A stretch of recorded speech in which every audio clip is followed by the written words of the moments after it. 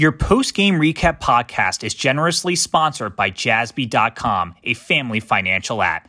Jassby has two main missions: to teach financial literacy to children where they learn by experience, and make financial management easy for parents by giving them parental controls as children learn financial responsibility. Jassby debit cards are free and can be used virtually anywhere. Grab your phone and go to Jassby.com. That's JASSBY.com to learn more. And also, this podcast is sponsored by State Farm. Life is full of challenges, and State Farm has been and will continue to be there for you when you need us. When you need insurance, think of Agent Jim Fury, a proud sponsor of your Washington Bluejays post-game recap podcast. Hello, everyone, and welcome to a Week 8 edition of the Washington Bluejays High School Football post-game recap podcast, presented to you all season long by State Farm. Like a good neighbor, State Farm is there. Please see Jim Fury for all your State Farm insurance needs and questions. And post-game recap is brought to you by Jassby. Go to JASSBY.com/football for more information. Last night, the Washington Bluejays traveled to take on Fort Zumwalt East and came out with a final score victory of 47-18. I'm now joined by Washington Bluejays head football coach, Coach Derek Heflin. Coach, welcome to the podcast, and how are you today? Good. Thank you for having me. Just want to start easy. What was your big takeaway from your third victory in a row for Washington? We played three really good quarters. We played one really bad one, but our kids came out and competed. Hopefully we took some steps in the right direction with our leadership and our kids taking control of this team. We really responded in the second half and played a great second half, maybe our best half of football. So that's a positive, and I think we're starting to move things in the right direction.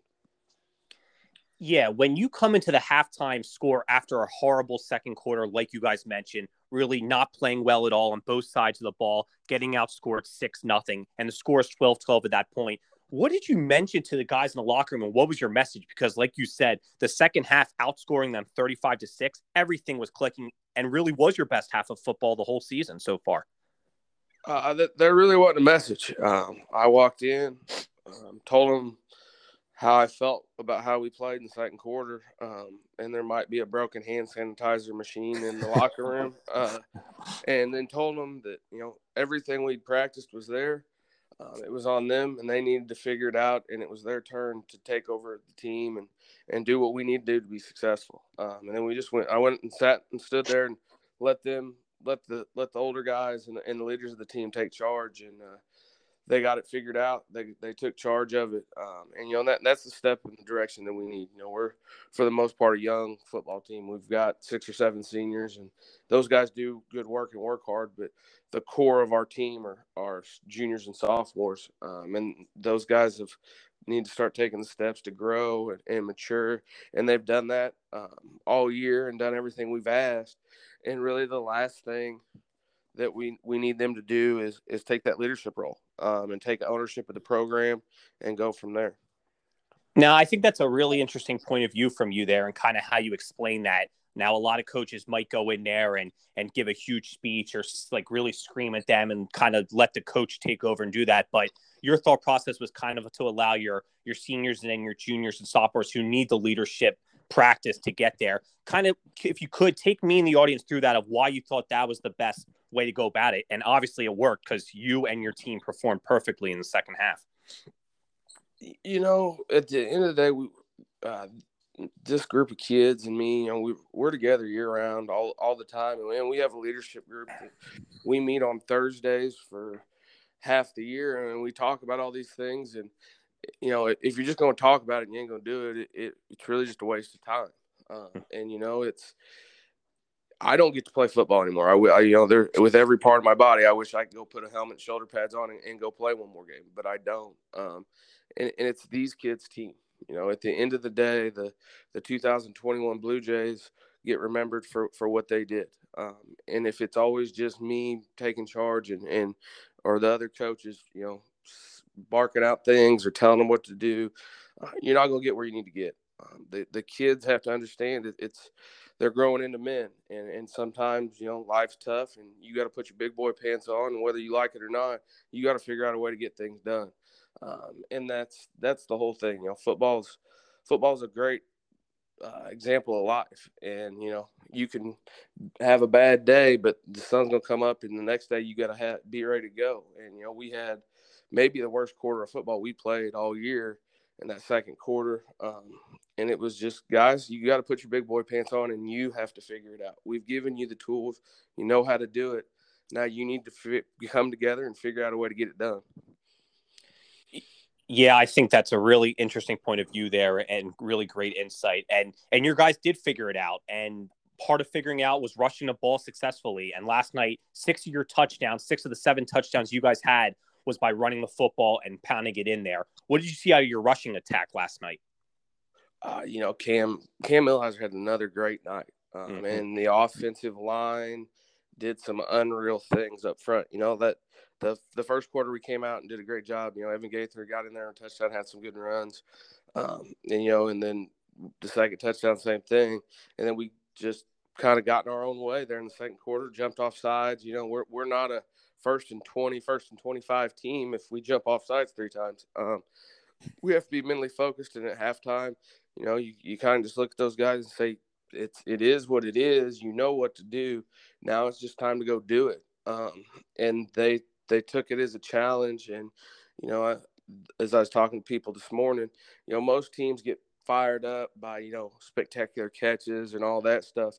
Our team gets rolling and fired up when those guys up front just start coming off the ball and laying waste to people. And, it looked like a bomb went off there in the third quarter, as we came off the ball and just were flat back rolling people. And, our sideline people are jumping up and down, yelling and screaming about what our tackle guard double's doing. People, our kids see things that people don't usually even think about. But, when you got, when your left tackle and tight end are at the Mizzou game today, invited to come watch, those guys can do some things, and the right side does some great things too. But I'm just saying it was really impressive to watch those 7 guys come off the ball to start the second half and just move people. Well, as we've mentioned kind of a lot throughout the podcast this whole season, Cam Millheiser has had a great season, really controlled the offense well. Evan Gaither has ran the ball well and had a lot of touchdowns for you guys. But someone who we haven't talked about that I'd like you to expand upon, who scored last night in the fourth quarter, was Wyatt Sneed. What does Wyatt mean to you and the program on and off the field? Wyatt's another program kid. He's somebody I've known since he was in 7th grade when I got here and got this job. He's worked hard, done a lot of things.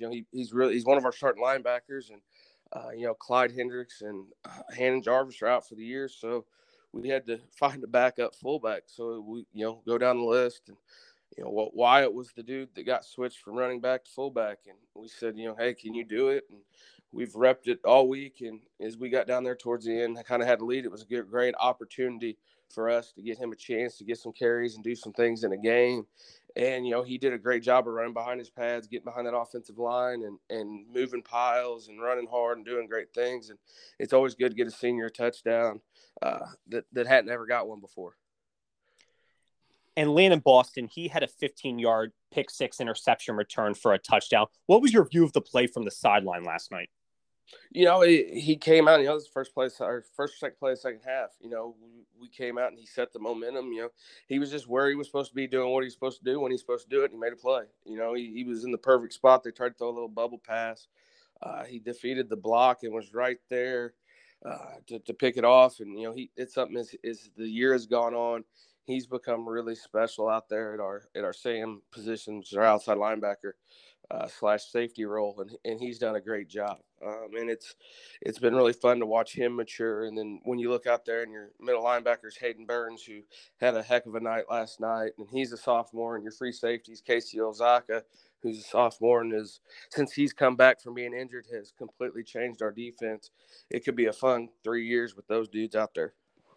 Absolutely. The team, like you mentioned, only 7 seniors. You're going to have a lot of youth coming up throughout the next few years. But as we look ahead now to the final regular season game for Week 9, you guys will host Francis House Central in a big matchup as you try to improve your record and seeding for the playoffs. What is your view of the matchup as we wrap up this regular season? The season's flown by.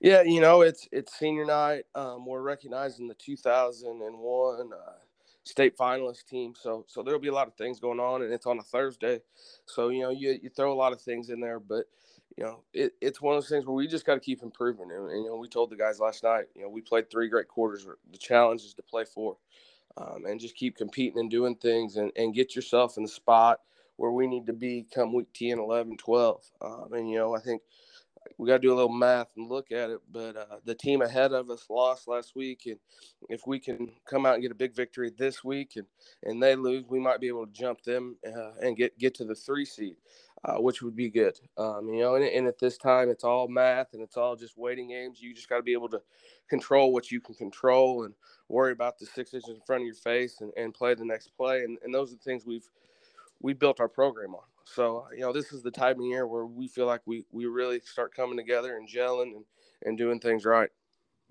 Well, it's going to be a big week of practice upcoming for a huge Thursday night matchup next week. Like you mentioned, seeding on the line, honoring the 2001 state finalist, 20-year anniversary. And it's just going to be a great atmosphere in Washington next week. But as we recap week 8 and last night, you guys traveled to Fort Zumwalt East. It was a back and forth first half, 12-12 at halftime, but the message that the players told themselves, it worked as they outscored Fort Zumwalt East in the second half 35-6. And you guys came out with a 47-18 victory. Coach Heflin, as always, appreciate your commentary and insight into the Washington program. Thank you, man. I appreciate it and all the coverage and all the things you do for our program. And for week 8 and for Coach Heflin, I'm Mark Feldman saying so long and have a great day.